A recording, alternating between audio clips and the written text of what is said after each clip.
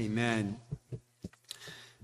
Well, brothers and sisters, some of you are new Christians, and you know, it is my conviction and the conviction of a lot of pastors that the best way to feed the flock of God is by doing what is called expositional preaching. Systematic expositional preaching. What that means is going through a book of the Bible verse by verse. A lot of advantages to that. You get to see it in context. It teaches you how to study your own Bibles, and that's what we generally want to do. That's what I'm generally committed to. But I've taken a break to give a topical message. There's a place for that, where you take a subject and deal with it, because perhaps the book you're dealing with isn't going to deal with a subject that you think is needy. And so we've taken some time to do this topical series on prayer. And topical messages have their challenges. You need to gather as much information as possible about the subject, and then you need to arrange it in categories. And what I've sought to do in preparation for these messages is to scour the New Testament in particular, asking questions about prayer. Why are we to pray? When are we to pray? Where are we to pray? And we've come to ask the question, how are we to pray? And last week I began to answer that question by showing you that it's biblical to bring arguments to God in prayer. Not arguments contending with God, but arguments that appeal to what God desires to do. Arguments that honor God. You know, his praise, his glory, his person, his perfections, his promises, what he's done in the past, his pity. We can appeal to these things and bring arguments to God, and they honor him. So we are to pray argumentatively. Continuing this morning with how we are to pray passionately. And I want to take you to various passages of Scripture where we see certain words that are used that indicate that our prayers are not to be unfeeling, they're not to be dispassionate, they're not to be ho-hum and casual, but there is to be some passion invested in our praying. We're going to look at some expressions of passionate prayer, and then a few examples from the Bible of passionate prayer. First, expressions of passionate prayer. Listen to the language the Bible uses to describe how the people of God are to pray. First of all, we are to pray fervently. And I'm not going to turn you to these texts. That's why you have the outline. In Acts 12:5, Peter in the early church has been taken to prison by Herod. And we read in Acts 12:5, so Peter was kept in prison, but prayer for him was being made fervently by the church of God. They were praying for Peter's release and protection, but they weren't just praying, they were praying fervently. It wasn't like, Lord, yeah, if you want, release Peter from prison. They were praying with fervency. That word fervent, fervently, ektenes, means to be eager, earnest, to stretch out the hand for something. It is the word used of Jesus' prayer in the garden. When being in agony, he was praying very fervently, and his sweat became like drops of blood falling down from the ground. It's also the word used to describe the love we're to have for one another in 1 Peter 4:8. Peter says that we are to keep fervent in our love for one another. But we are to pray fervently, stretching out in prayer for what we're asking. Then we're to pray most earnestly. My translation says in 1 Thessalonians 3:10, as we night and day keep praying most earnestly that we may see your face and may complete what is lacking in your faith. Paul wants to get back to Thessalonica. At one point he says the devil hindered him, and he's praying most earnestly. That's the word huperek perisu. One Greek lexicon says it's to pray as earnestly as possible.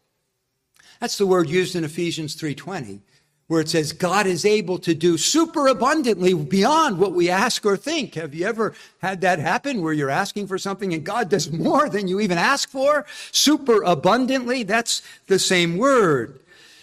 It's actually the word in 1 Thessalonians 5:13 for the way you are to esteem very highly in love those who labor among you, your pastors. We like that, Clint and Sean, right? You are to have a very high esteem for those who labor among you. And so Paul said we are praying most earnestly with intense desire. He couldn't pray more earnestly. Another family of words is the Greek word agonizomai, and you will recognize agony or agonize. Here we are getting into the athletic and military realm. In Colossians 4:12, Paul says, Epaphras, who was from the Colossian church, always laboring earnestly for you in his prayers. That's the word agonizomai. He's agonizing in prayer. What does that word mean? Well, it's a word used to describe intense athletic competition. It's the word used in 1 Corinthians 9:25, where Paul says, everyone who competes in the games, agonizomai. And he's talking about wrestling, he's talking about boxing, he's talking about foot race. And you know that athletes really invest a lot of energy in their competition, right? And so that's the word, agonizomai. And Paul says, Epaphras, a man from your own church, he labors earnestly, he agonizomais for you in prayer. Paul says in Romans 15:30, now I urge you, brethren, by our Lord Jesus Christ and by the love of the Spirit, to strive together with me in your prayers to God for me. That's sun agonizomai. You know, sun means together, like a symphony. And I want you to agonize with me in prayers for me and my ministry.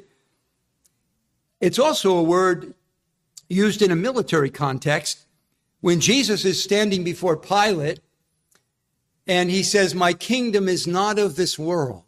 If my kingdom was of this world, my servants would agonizomai. They would be fighting, but they're not. And so here's a word that is to characterize our prayer. Agonizomai, striving like an athlete in a foot race or in a boxing match or in a wrestling contest. We are to apply that to prayer. Now let me say this, that it's also the word used to describe how a person comes into the Christian life. It's the word used in Luke 13:24, where Jesus says, strive to enter by the narrow door. Agonizomai, to enter by the narrow door, for many will seek to enter and will not be able. Let me speak to you who may not be a Christian, or brothers and sisters, I also say this because when you witness to non-believers, this is something that you can say. Nobody gets into the Christian life without a fight. No one enters the Christian life casually. I like to put it this way. Nobody wakes up one morning and says, I think I'll become a Christian today. Seems to be a nice philosophy. No! Nobody goes without a fight. Agonizomai, strive to enter the narrow door. Why is that? Why does Jesus say that about the kingdom of God, that violent men are taking the kingdom by force? Why does it require violence to enter the kingdom to become a Christian? Because there are many enemies that want to keep you out of the kingdom of God and out of heaven. The enemy, the devil, prowls around like a roaring lion, seeking whom he may devour. The devil wants to keep you out of the kingdom of God and out of heaven. And so he tells his lies. You know, this stuff about Jesus and the gospel, it's really not true. Or you don't need it, or you can wait till later. Look, enjoy life, sow your wild oats, and later, when you're about to die, you can shoot up a prayer and get into heaven. And he's feeding you with all kinds of lies because he doesn't want you in the kingdom of God. He doesn't want you in heaven. You have an enemy, the devil. You have an enemy in the world. There's a world full of people who do not love God. And misery loves company, and they don't want you parting from them and entering into the kingdom of God. And so they're trying to keep you out of the kingdom of God. The world and worldly people are trying to allure you and get you preoccupied with work or with social media or with other things to keep you out of the kingdom of God. And then, my friend, there's your own heart, full of pride and full of self-righteousness that is telling you, well, this Jesus, I don't really need Jesus. I don't need Jesus. I'm good enough to make it on my own. I'm just going to clean up my life a little bit and God will understand and God will accept me. My friend, no, he won't. Jesus, he says, strive to enter by the narrow door. And Jesus Christ is the door. He is the only door. You cannot get into the kingdom of God by any other door. The Bible calls you a thief and a robber if you try to jump over the wall and get in another way. Jesus Christ is the door. And if for you to enter, you need to agonizomai. You need to enter by violence. But let me tell you, it's a good violence. It's a good violence. It's a violence done to the devil's kingdom. It's a violence done to this world and its ways, and it's a violence done to your sin, which if you don't kill it, it's going to kill you. So my unbelieving friend, or you can share this, you have to tell unbelievers, you got to strive to enter the kingdom. It's going to be with a fight, but enter by the narrow door. But for those of us who by the grace of God have striven and have done violence to the self-life and to the devil's kingdom, and we've entered, there's still striving for us to do in prayer. Strive in prayer, agonizomai in prayer. Another group of words describing our prayer is great sorrow, unceasing grief. Great sorrow and unceasing grief is to characterize at least some of our praying. And here I refer you to the Apostle Paul. Again, you need not turn there for the sake of time, but in Romans 10, the Apostle Paul is our example. And he says, brethren, my heart's desire and my prayer to God for them, that is for his fellow Jews, his countrymen, is for their salvation. My desire, that word eudokia, means delight, my desire, my pleasure. He had a passion and strong feeling for his fellow Jews to be converted. This is expressed even more strongly in the previous chapter 9 of Romans, where he says, I'm telling the truth in Christ. I'm not lying. My conscience testifies with me in the Holy Spirit that I have great sorrow and unceasing grief in my heart. For I could wish that I myself were accursed, anathema, separated from Christ for the sake of my brethren, my kinsmen, according to the flesh. He had great sorrow. He had unceasing grief. That word means without intermission, no intermission. And the word grief there is consuming grief, pain, and sorrow. And I could wish, eukomai, which is another word for prayer, I could wish or pray that I myself might be anathema, accursed, devoted to God for destruction, in order for my fellow Jews to be saved.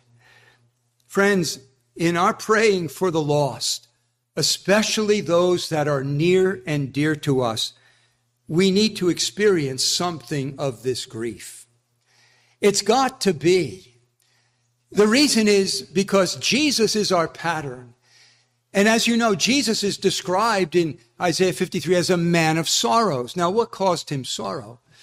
No doubt, being the holy, perfect being that he is, coming from that holy place of heaven and coming to this earth, which he and his Father had created originally in a pristine state, and seeing the mess that sin had made on the earth, seeing the effect of sin on the bodies of people, the brokenness, the blindness, and the deafness, and the crippledness that Jesus looked at with compassion and healed, seeing the wickedness in the hearts of people, seeing their animosity toward him, their animosity and malice toward one another.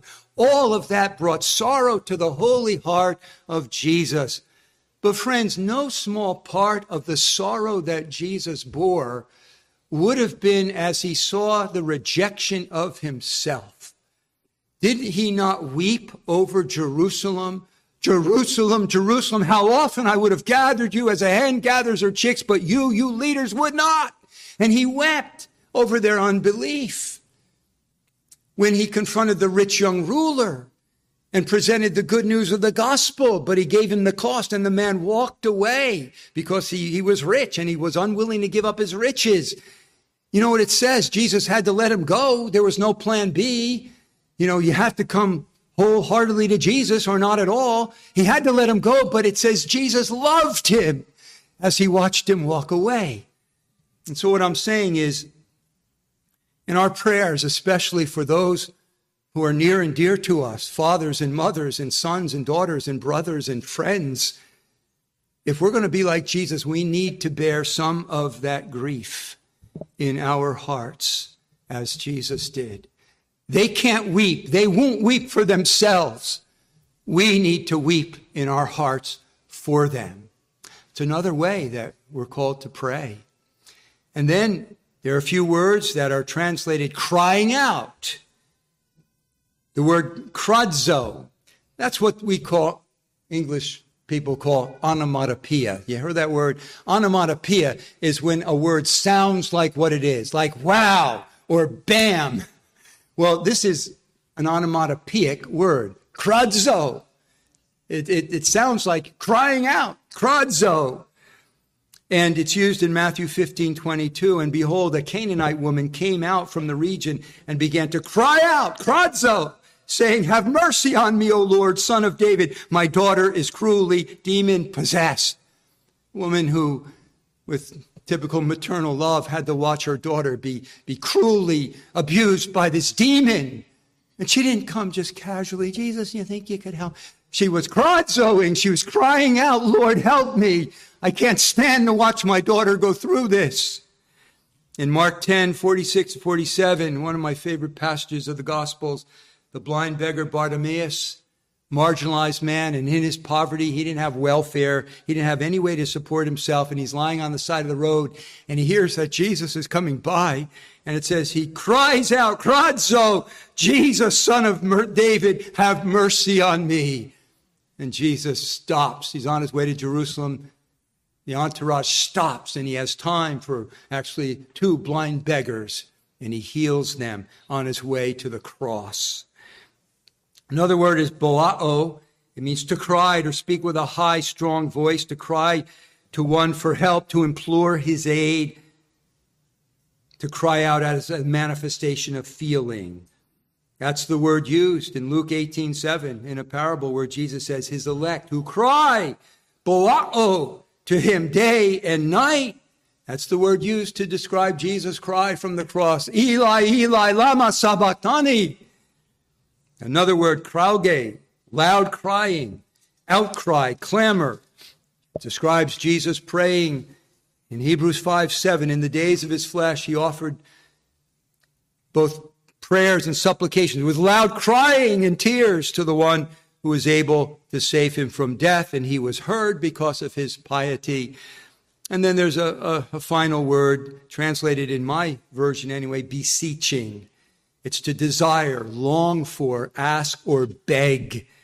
In Luke 5:12, a man full of leprosy, and when he saw Jesus, he fell on his face and implored him, saying, Lord, if you are willing, you can make me clean. He begged him.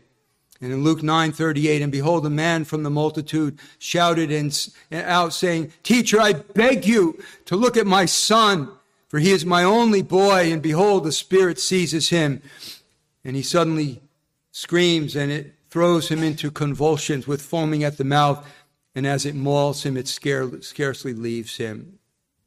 It's the word used in Matthew 9:38. We are to beseech the Lord of the harvest to send forth laborers into his harvest field. So, brothers and sisters, this is the language.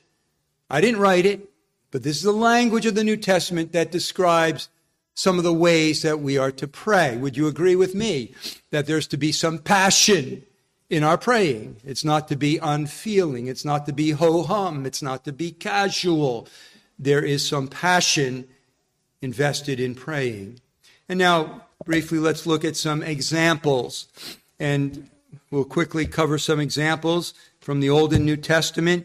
I turn you first to the example of Daniel. In the book of Daniel, reflecting upon the sins of his people, Israel, In Daniel chapter 9, verses 1 to 4, in the first year of Darius, the son of Ahasuerus of Median descent, who was made king over the kingdom of the Chaldeans, in the first year of his reign, I, Daniel, observed in the books the number of the years which was revealed as the word of the Lord to Jeremiah the prophet for the completion of the desolation of Jerusalem, namely 70 years.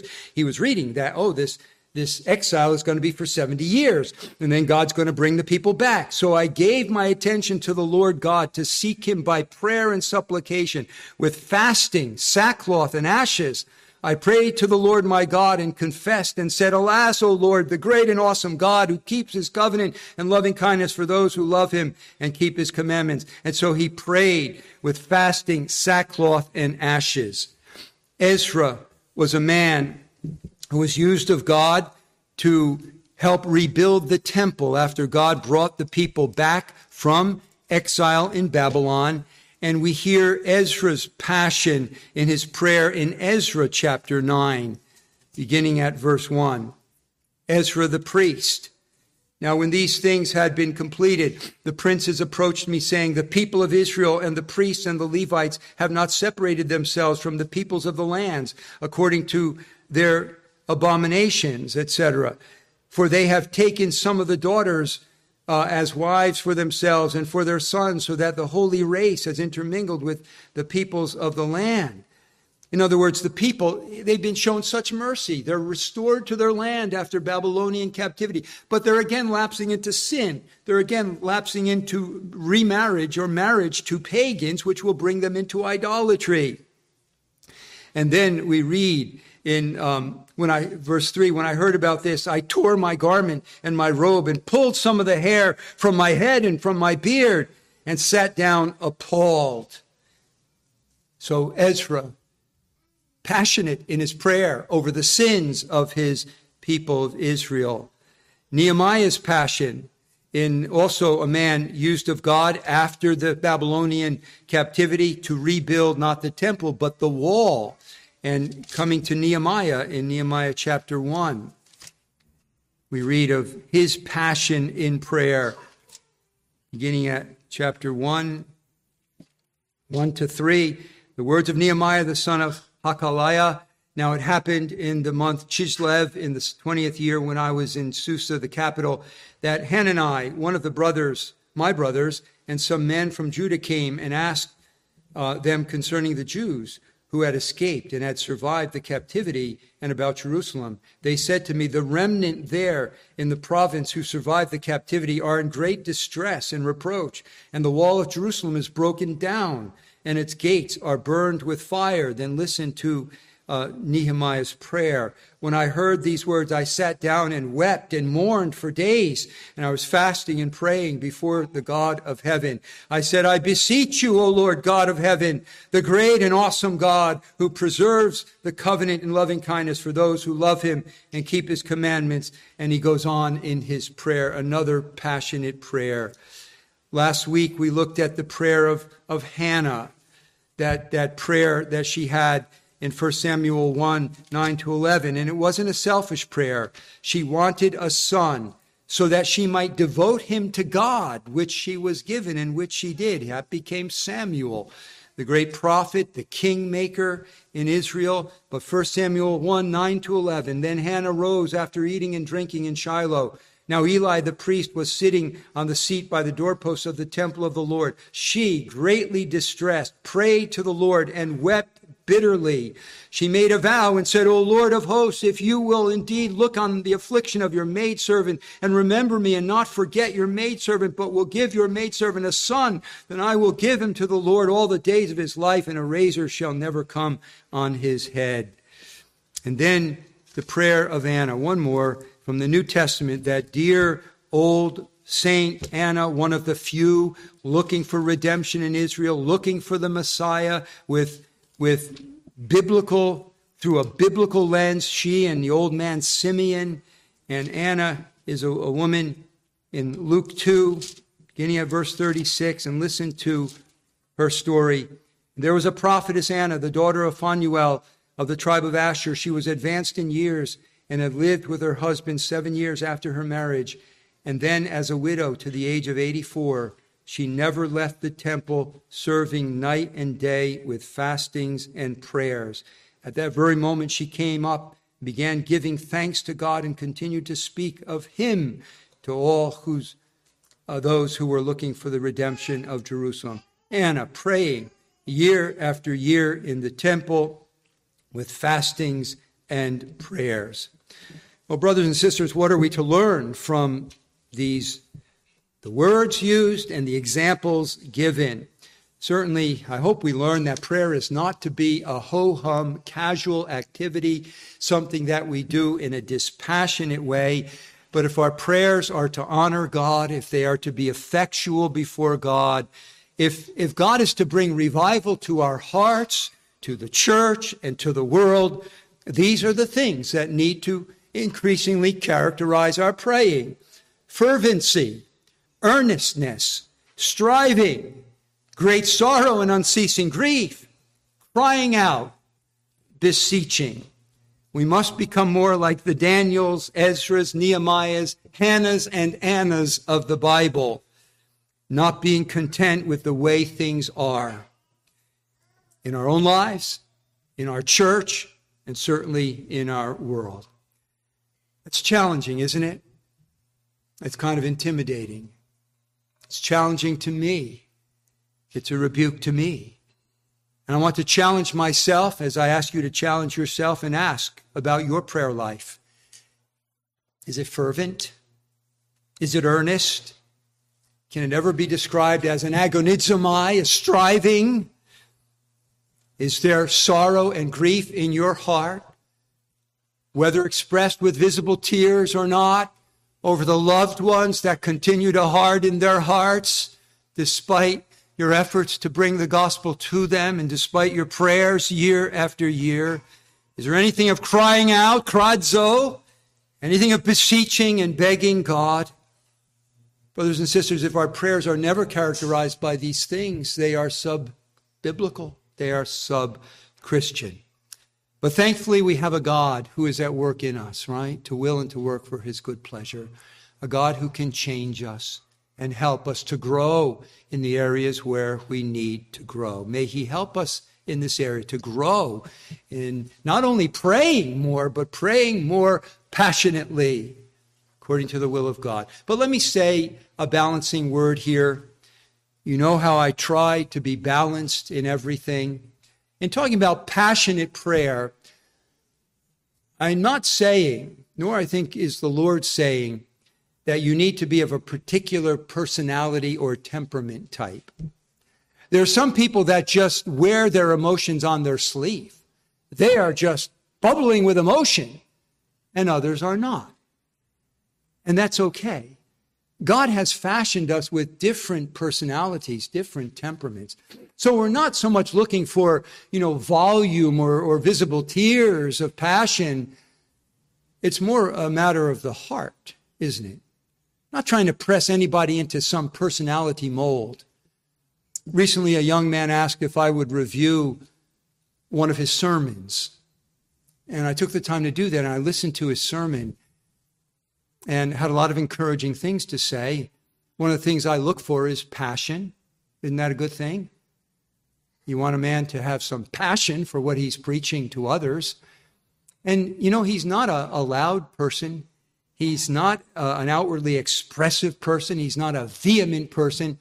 But, I said to him in an email, I said, I heard passion consistent with your God-given personality. Not trying to press him into any particular personality mold. Passion is a matter of the heart. It's not a matter of volume. It's not a matter of temperament. God has made us with different personalities to his glory. But I close with a reminder of our great exemplar in prayer, Jesus. We read in Mark 14:34, in the garden, he said, my soul is deeply grieved to the point of death. And he went a little beyond them and fell to the ground and began to pray. And you know what he prayed. If it be possible, let this hour pass from me, but yet not my will, but yours be done. Jesus agonized in prayer in the garden. Why? because he was about to become sin for all who would ever trust in him and bear the countless billions of sins of millions of people who would eventually trust in him. He was going to become sin for them on the cross and bear their sins. And the Bible says that the Father was pleased to crush him. It was God the Father who subjected Jesus to the agony of body and soul in the garden and on the cross. So I say to anyone who thinks they can get into the kingdom of heaven some other way than Jesus, do you think God will take lightly to that? When God the Father crushed his Son, subjected him to that agony of body and soul for the sake of our salvation, and you come along and say, well, I think I can get to heaven some other way. Don't count on it. God the Father will not take lightly to that. But again, if you're outside of Christ, there is a way that God will welcome you. Come through the door, Jesus Christ. Come with empty hands. You don't have to clean up your life first. You don't have to clean up. One Amish minister once said to me, that's like saying to his wife, hey, we better clean the house because the maid is coming. No, the maid is coming to clean the house. You don't clean up your life before you come to Jesus. You come to Jesus with the mess that you are, but you say, Jesus, clean me up, forgive me, and change me. And he has the power and the willingness to do that. But don't try to come another way. It won't work. Well, let's pray and we'll sing and come to the supper. Oh, Lord, we confess that our prayers are so often casual, if we pray at all. They are ho-hum and casual, muttered, without a lot of passion. But Lord, we see the pattern in your word. We see some of the words, the fervency, the earnestness, the crying out, the beseeching, the begging. And we ask that you would work in us to help us in our prayer lives to make them more characterized by these things. Give us a burden, a greater burden for the things that burden your heart. Lord, help us, change us by your Holy Spirit. We ask in Jesus'